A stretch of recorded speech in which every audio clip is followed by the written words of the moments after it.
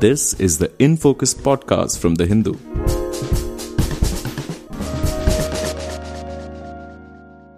Hello and welcome to the Hindu's In Focus podcast with me, Amit Barua, your host for this episode. As anticipated by many, Pakistani Prime Minister Imran Khan did not go by the book and ensured that his handpicked Deputy Speaker Qasim Suri did not put the pending vote of no confidence against him to vote on April the 3rd. Instead, the Prime Minister advised Pakistani President Arif Alvi to dissolve the country's National Assembly and 4 provincial assemblies, which was done with lightning speed. The Chief Justice of Pakistan, Mr. Umar Ata Bandial, has taken suo motu cognizance of this development and will rule on the constitutionality of the Deputy Speaker's actions. Opposition parties, meanwhile, have elected their own Speaker and are proceeding with their vote of no confidence in the National Assembly. The Prime Minister, Mr. Imran Khan, said that an outside conspiracy fueled by bags of money could not decide the fate of Pakistan, while the army clarified that it had nothing to do with the day's developments. To discuss what happens next, I am joined from Islamabad by Murtaza Solanki, Executive Editor of Naya Daur Media, a digital media platform. Welcome to the Hindus in Focus podcast, Murtaza. Thank you, Amit. Murtaza, tell us, you're a close observer of what goes on in Pakistan and have been watching these developments. So now what happens now? What's next for Pakistan? Since Supreme Court of Pakistan has taken a suo motu notice of what happened in the National Assembly this morning, and also the legal counsels of the opposition have also requested under Article 184.3 take notice of what they call an extra-constitutional or unconstitutional overstepping by the Deputy Speaker. So now we are waiting for the Supreme Court to decide what has happened today and provide any relief and remedial measures to the opposition. You know, as I said, you're a close watcher of the political scene. Did you expect that something like this might happen in the National Assembly today? I honestly did not anticipate that Imran Khan government would stoop so low that they would orchestrate a blatant and brazen violation of the law and the Constitution. Given the ground realities of Pakistan, where it's crystal clear that Pakistan's powerful establishment has distanced itself from the illegal actions of Mr. Khan, I did not anticipate that Mr. Khan would make such an outlandish and extremely aggressive action, which will not hold because of the law. And in your view, how long do you think the court might take to decide on the legality or otherwise of the Deputy Speaker's actions? Do you think it would be quick or it would take some time, especially since the President of Pakistan has also ordered the dissolution of the National Assembly and the 4 provincial assemblies? I have talked to many legal experts since this incident took place, and most of them are of the view that the relief would be very quick, followed by other actions that might turn the future of Mr. Khan and his close associates quite bleak. And is it your sense, we've seen a comment from the Director General of the Inter-Services Public Relations that the army has nothing to do with what happened today. So why do you think that clarification was issued? That clarification was issued because of a statement by the Interior Minister Sheikh Rashid, alluding as if the security establishment was on board with this illegal and unconstitutional step taken by the Deputy Speaker. And when the media approached DGISPR to clarify as if they were on board with the action of Mr. Khan and the Deputy Speaker? He clearly said, absolutely not. We have nothing to do with what they have done today. And is it also your understanding, Murtaza, that the army and the establishment of Pakistan has clearly distanced itself from Mr. Imran Khan and his government? I have no doubt about that, because when quite, in a belated move, when 2 days back, Prime Minister Khan summoned the National Security Committee of the Cabinet, where the services chiefs of Pakistan's armed forces, including DGISI, were present in the meeting to discuss that quote-unquote letter that was about fictional plan of regime change in Pakistan supported by United States. If you read the press statement of the National Security Committee, that did not provide any room to Mr. Khan and did not validate his allegations. And if you go further, if you have followed what Army Chief General Bajwa in a conference security dialogue said yesterday, he clearly distanced himself and the institution of the Pakistani armed forces from the foreign policy pursued by Mr. Khan. And why do you think, after all, Mr. Khan was the chosen sort of appointee, and this was supposed to be a hybrid experiment. And there was a lot of warmth between Imran Khan and General Bajwa and the army establishment. So what do you think changed really between the army and Prime Minister Imran Khan? It's just like a dream gone sour. There were a lot of expectations from Mr. Khan when he was brought in July 2018. They had a lot of high hopes from him. He was a celebrity. He had a lot of support inside and outside the country. A lot of young people, urban middle class, was supporting him.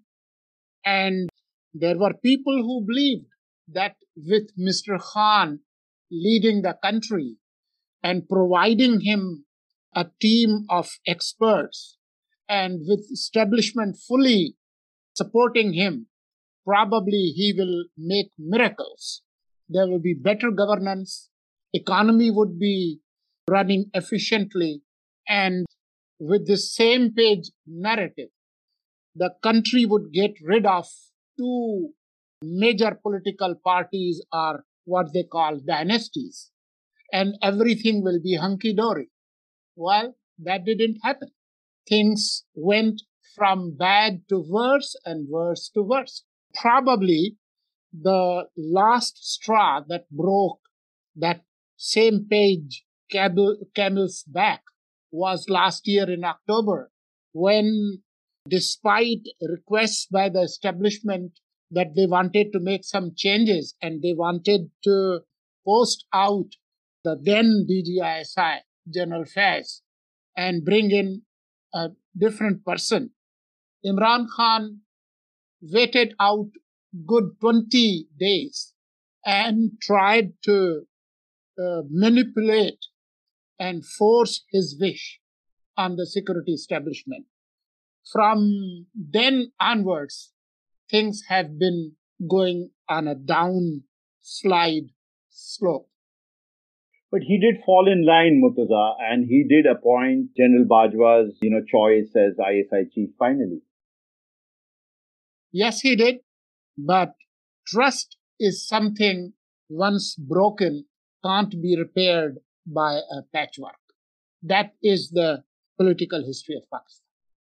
But some would say that Mr. Imran Khan has now occupied a space, though he was very much supporter of the army establishment, but he now seeks to occupy an opposition space where he says that, he even went to the extent of praising Indian foreign policy, which is something which is quite an anathema. But is it something which, you sense that he is now pitching himself, for the elections, whether they happen in 3 months or they happen in 6 or 8 months? Elections are an inevitability. So do you think he's trying to sort of position himself for the election campaign that lies ahead? It's very clear that after October last year, he somehow reached that conclusion that it's not the matter of if, but when he is dumped. So that's why he started building a narrative that would help him, after he has been sacked or dismissed, and when he would try to save or build some kind of legacy to contest future polls. That's what he has been doing. His rising anti-Americanism, his rising excessive religiosity, his, wearing the sleeve of faith and patriotism, finding refuge there.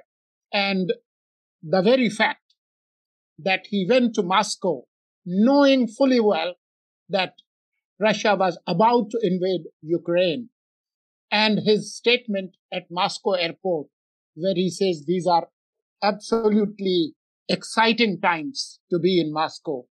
All these put together leads us to believe that he was trying to build a narrative after this so-called cable or letter received from our ambassador, that he first said there was a letter from a foreign power, US, and then changing the story. All these are ingredients of that post-dismissal and future election narrative. I mean, we all know that two important prongs of Pakistan's foreign policy is one, its relationship with the United States and the West, and the second is, of course, with China. We've seen both these strands work together. But in the case of Prime Minister Imran Khan, it seemed that only one strand was working. And correct me if I'm wrong, but I don't think he's had any telephone call or interaction with the US president, who's no longer a very new president. Why do you think that happened? Well, there were many irritants in US-Pakistan relations, and Imran Khan added many more to that. Interestingly, it's not just the US. The Gulf countries, Saudi Arabia, UAE, they also distanced themselves. To an extent, Kingdom of Saudi Arabia, led by MBS, were visibly annoyed with Mr. Khan. Not just that, just few days back, the spokesman of the Chinese Foreign Ministry, Li Zhangjiao, he was asked about what was happening in Pakistan and if the removal of Mr. Khan would anyway impact Pakistan-China relations. The answer was quite revealing, which is in line with the way Chinese have pursued their foreign policy, that this is the internal matter of Pakistan and they would not want to comment on that, hoping and reassuring that Pakistan-China relations would remain all-weather friendly relations. So now, I mean, the situation we are posited with now, in a here and now situation. So in a sense, by recommending this dissolution and following the president's actions, so do you think that this sort of blows a hole in the opposition's plans to come to power and maybe rule for a few months before elections are held in Pakistan? Not really. I think that since it's crystal clear that there has been a serious violation of the supreme law of the land, Mr. Khan would be gone soon. And there would be bridge government for a few months, maybe till the year end, when we have some major appointments to be made, either extending the tenure of the current army chief or appointment of new army chief in November. After that, I believe we would be headed towards national elections either by the year end or early next year. And tell us, Murtaza, what is you said you've been speaking to several legal experts during the course of the day. What is the sum and substance of what these legal experts are telling you about what's happened today? It's crystal clear under Article 95, vote of no confidence was submitted. Speaker earlier already violated the Constitution by not holding that session on time. And today, instead of voting, which is mandatory, he, on a flimsy ground, not only prorogued the session, but declared that motion illegal and against the rules, which is not the case. And according to Pakistani constitution, a prime minister against whom a vote of no confidence has been moved loses the authority to dissolve assembly. So Mr. Khan had no constitutional legal authority to advise the president of Pakistan to dissolve the assemblies. Mr. Arif Alvi, the president, had no authority to dissolve the parliament. So all these actions will be declared void ab initio, illegal, and the parliament, I believe, would be summoned since another vote of no confidence against the speaker and probably against deputy speaker would be moved. So they would be removed from the offices. The acting speaker or the new speaker will summon the session. A proper no confidence will be moved. And since opposition has the majority, so they will move towards the treasury benches. And Mr. Khan and his party has no other option but to go and sit on the opposition benches. I don't know if Article 6, the sedition, the high treason case would be moved against all those who have violated the Constitution today. We have to see if that happens under the new government or if Supreme Court would make such an order. And would you say, Murtaza Saab, that Pakistan is quite divided on this, what Imran Khan and his politics stand for? Because as you did mention, that there's a wide body of people which also supports him, and he pointed out recently that he won some local body elections in Khyber Pakhtunkhwa as this crisis was going on. So, can you tell us something about what the television channels are saying, what the mood is, what his supporters are saying, and what his detractors are saying? A section of his hardcore voters are still supporting Mr. Khan. But as we have seen in Pakistani history, the minute he loses power, his party, which is known as a king's party, will collapse like a deck of cards. Many people have started abandoning him.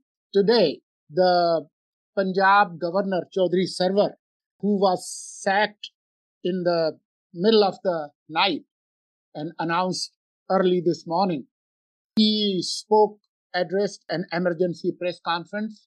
You would see in next few days many people who have pro-establishment credentials or are electables, constituency politicians. They will dump Imran. It will remain like a small rump. A small minority of urban middle class might still support him, but he would be reduced to what he used to be before 2011. And what do you think will happen to the opposition? Do you think that in fresh elections, the Pakistan People's Party, the Pakistan Muslim League Noon, and the JUIF of Maulana Fazlur Rahman, do you think all these will contest in alliance, or they will go in separate ways and there will be an election of the kind we saw 4 years ago?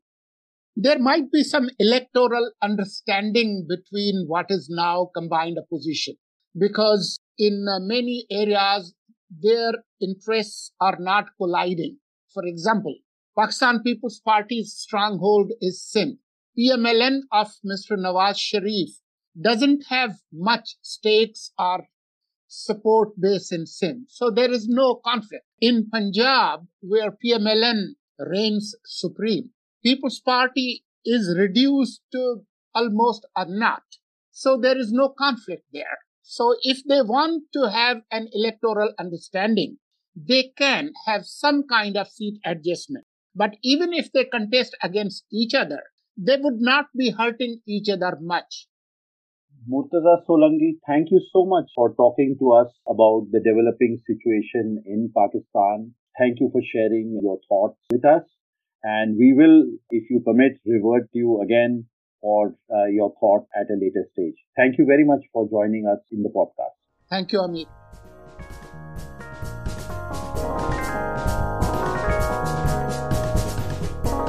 In Focus will be back soon with analysis of the biggest news issues.